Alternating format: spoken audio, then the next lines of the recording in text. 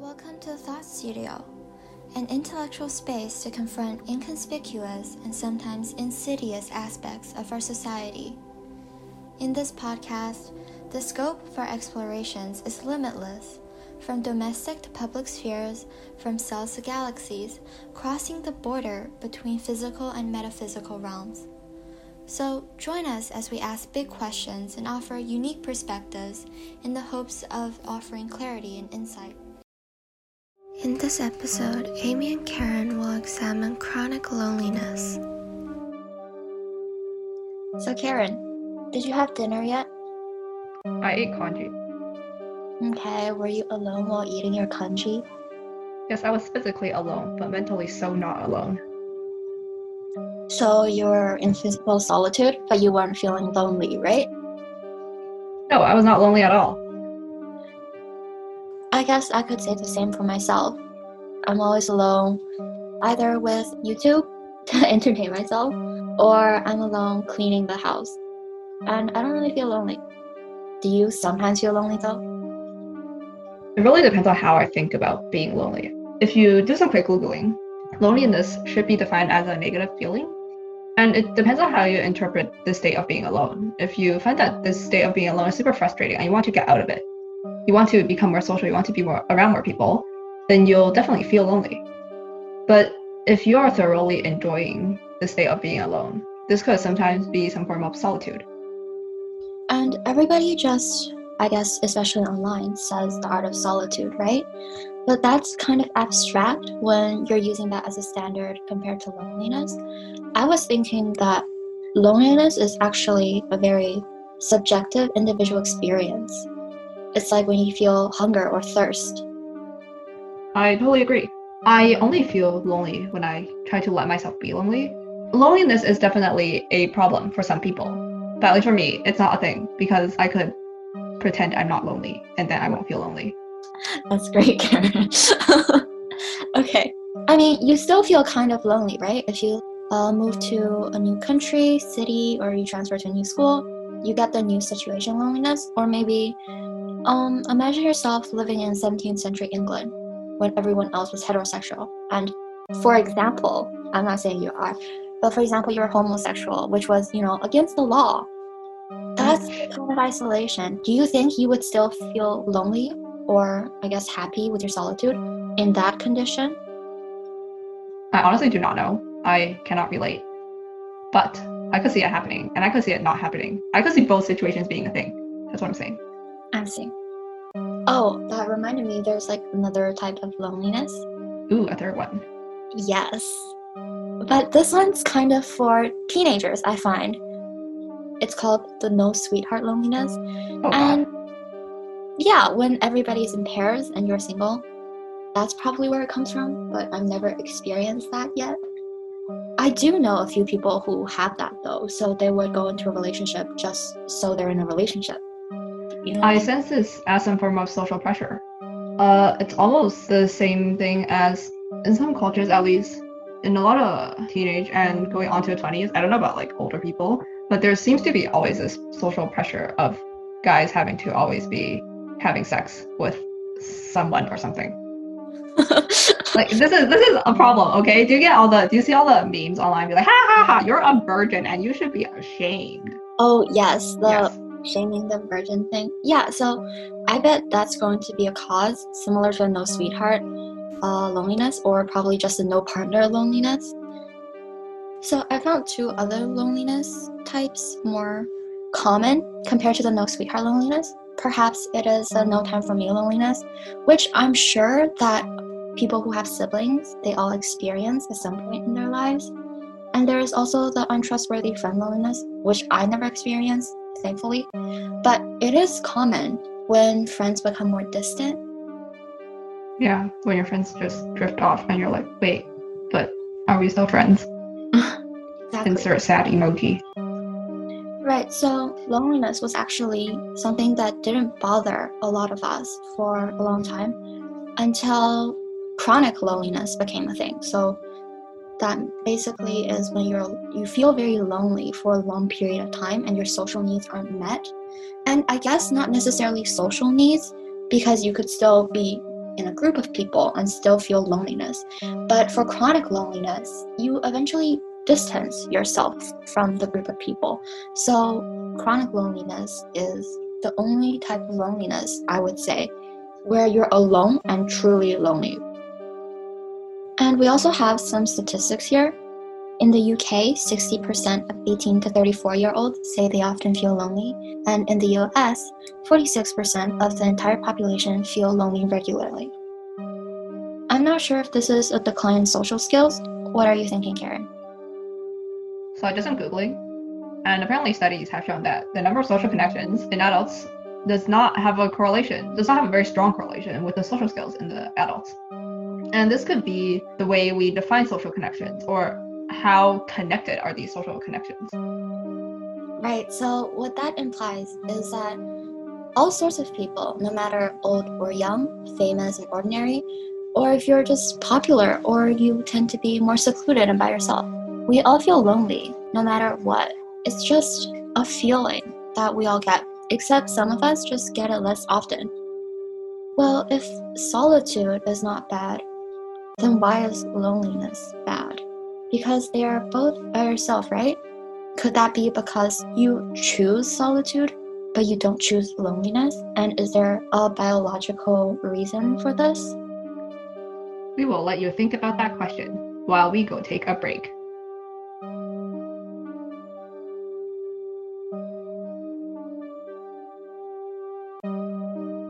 So, as we were saying, we wanted to know the biological factors of how loneliness is terrible for us, while chosen solitude and content solitude is not. Humans, first of all, are social beings. We hear this all the time. But we want to break that cliche down and just answer the question without giving you a bland statement. Right, Karen? Right, and I think we should totally provide a reasoning for how this cliche of humans are social beings directly leads to the biological implications of loneliness. Right, exactly. We'll start from the beginning. In early human society, we were mostly hunter and gatherers. Humans were pretty weak by themselves because there are no guns, no shelter like the houses or townhouses or apartments we live in, and there isn't a steady source of water. So they can't just walk to the sink and grab a cup of water. So they were very weak by themselves, so they had to specialize in many different jobs. And they were especially predators of smaller animals, and they were prey of larger predators. Now we have lions in zoos, but thousands of years ago, or even millions of years ago, lions were a huge threat to us. Can't just ride tanks over them. Because we had such a long period in our intellectual history and biological history of living in tribal societies where we depend on each other a lot, our brains have set up an equation for us. So the extent to which you are integrated into a society was directly proportional to the chances that you're going to survive. Natural selection rewarded group behavior, and those who are outcasted probably were eaten by larger predators, or maybe they were starved to death, or maybe they were too thirsty and then they died because of thirst. Scary.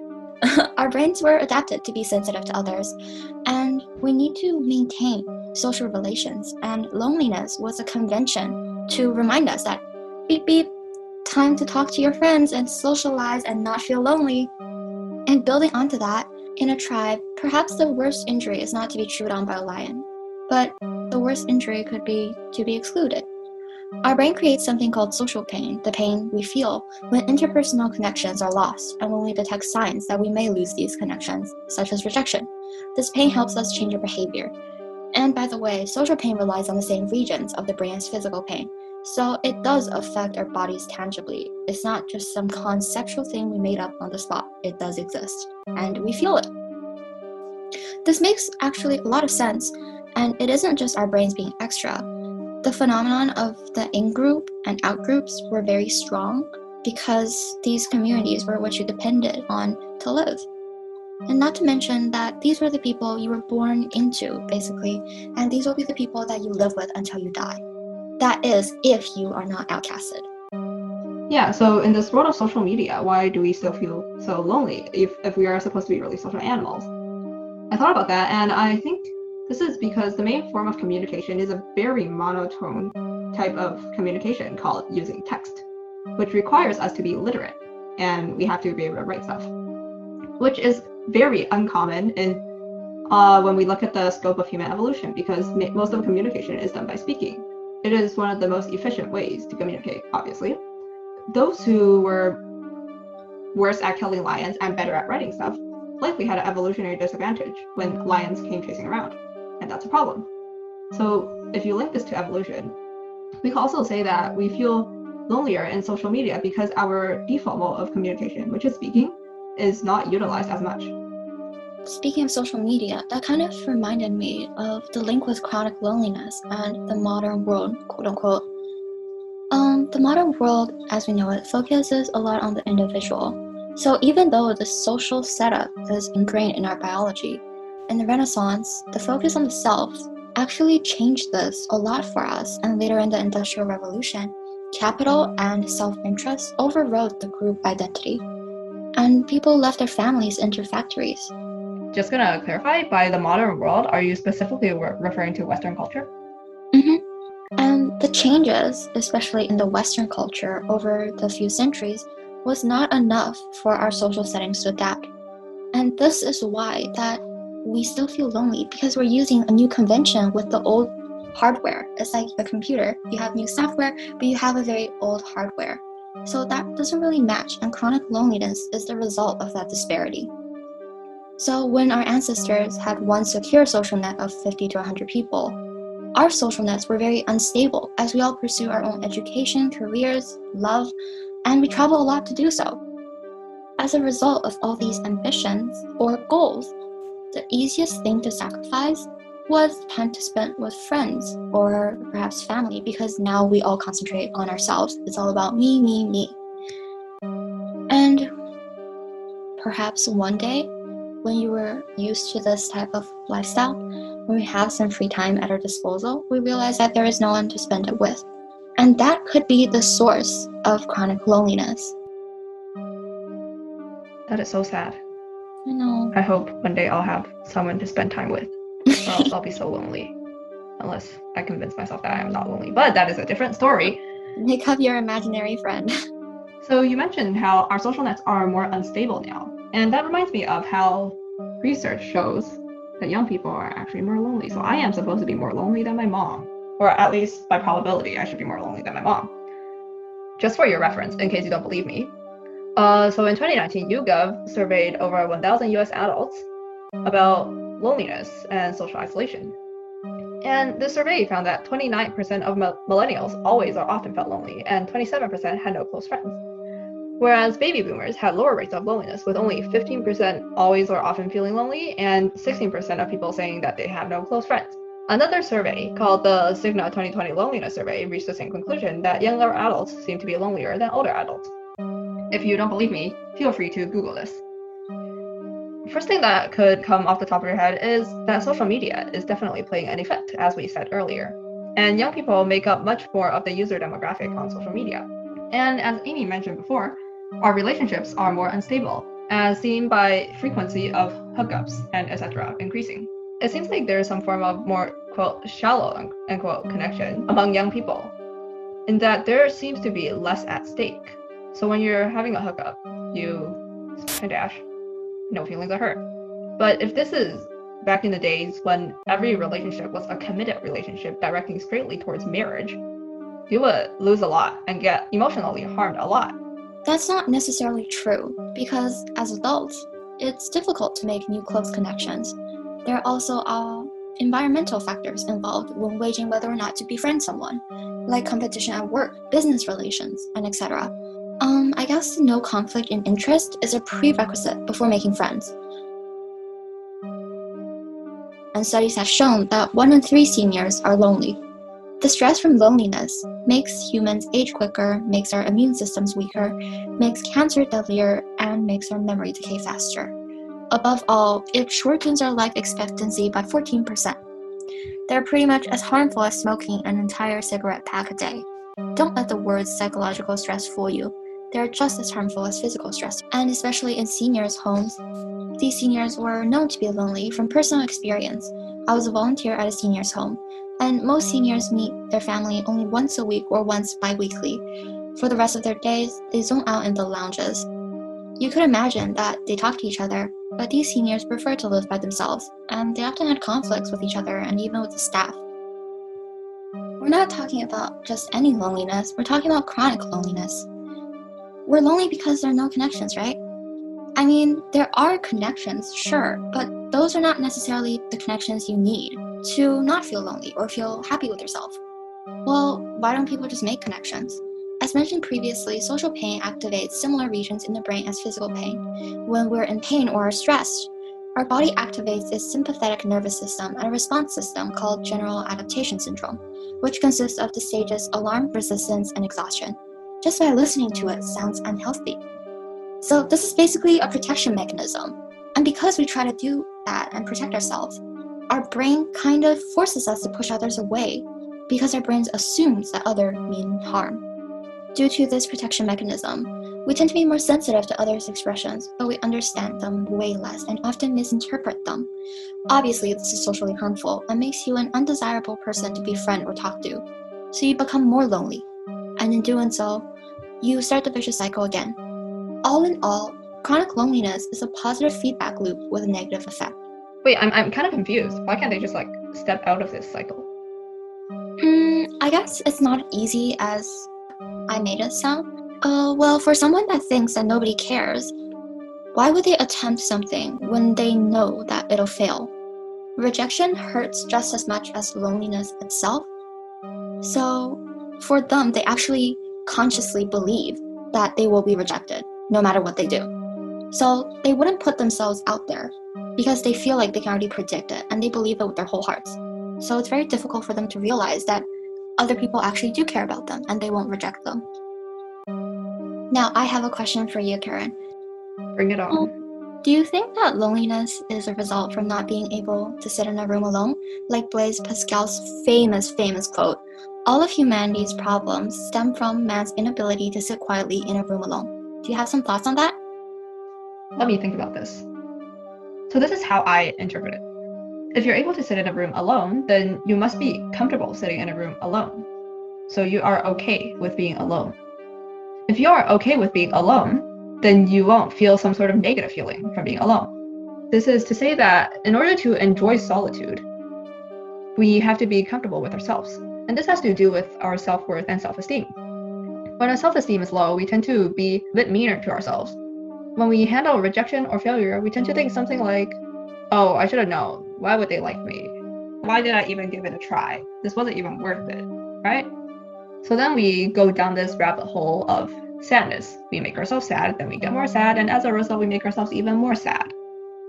So I figured if we're going to do a podcast and we're going to talk about chronic loneliness and not provide some input on how to fix this problem, that sounds like a slightly sad podcast.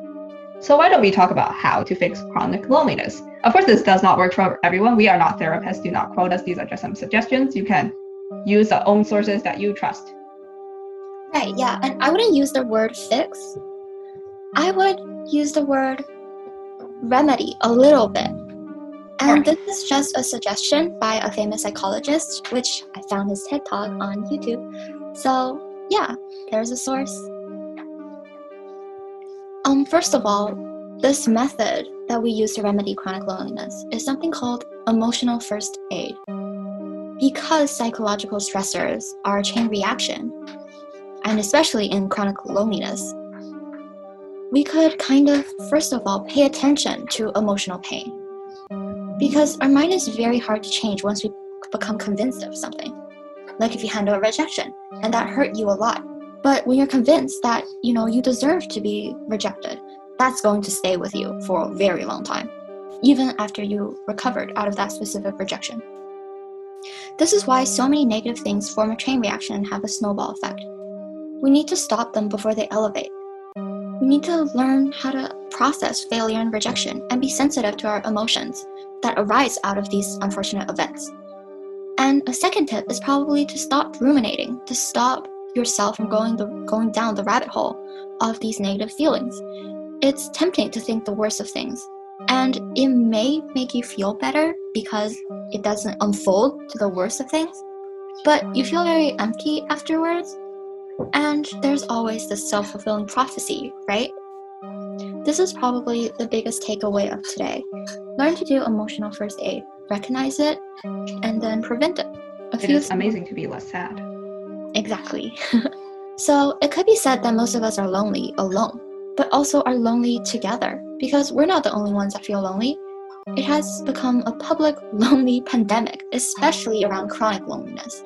It is a universal human experience. With that said, Karen, would you think that this chronic loneliness problem is a public health crisis?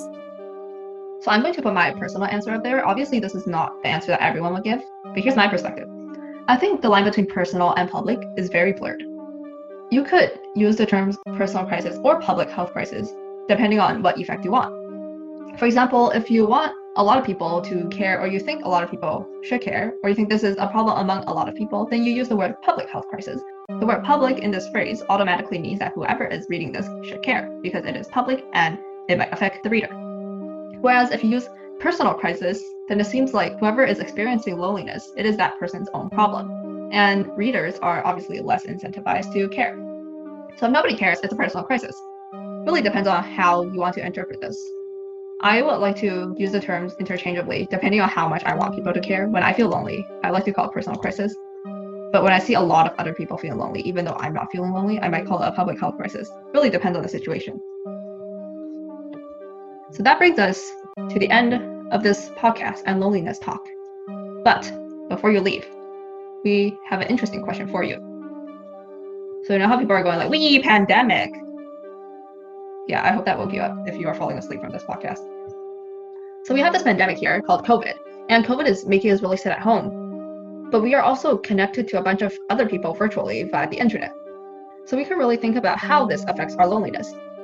Considering, say, we are very connected to others via the internet, but at the same time, we are very physically disconnected, or at least we should be.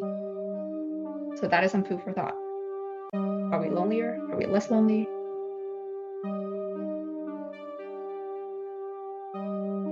Thanks for tuning in to our podcast. Go home and enjoy the solitude, maybe. Or maybe listen to our other podcast.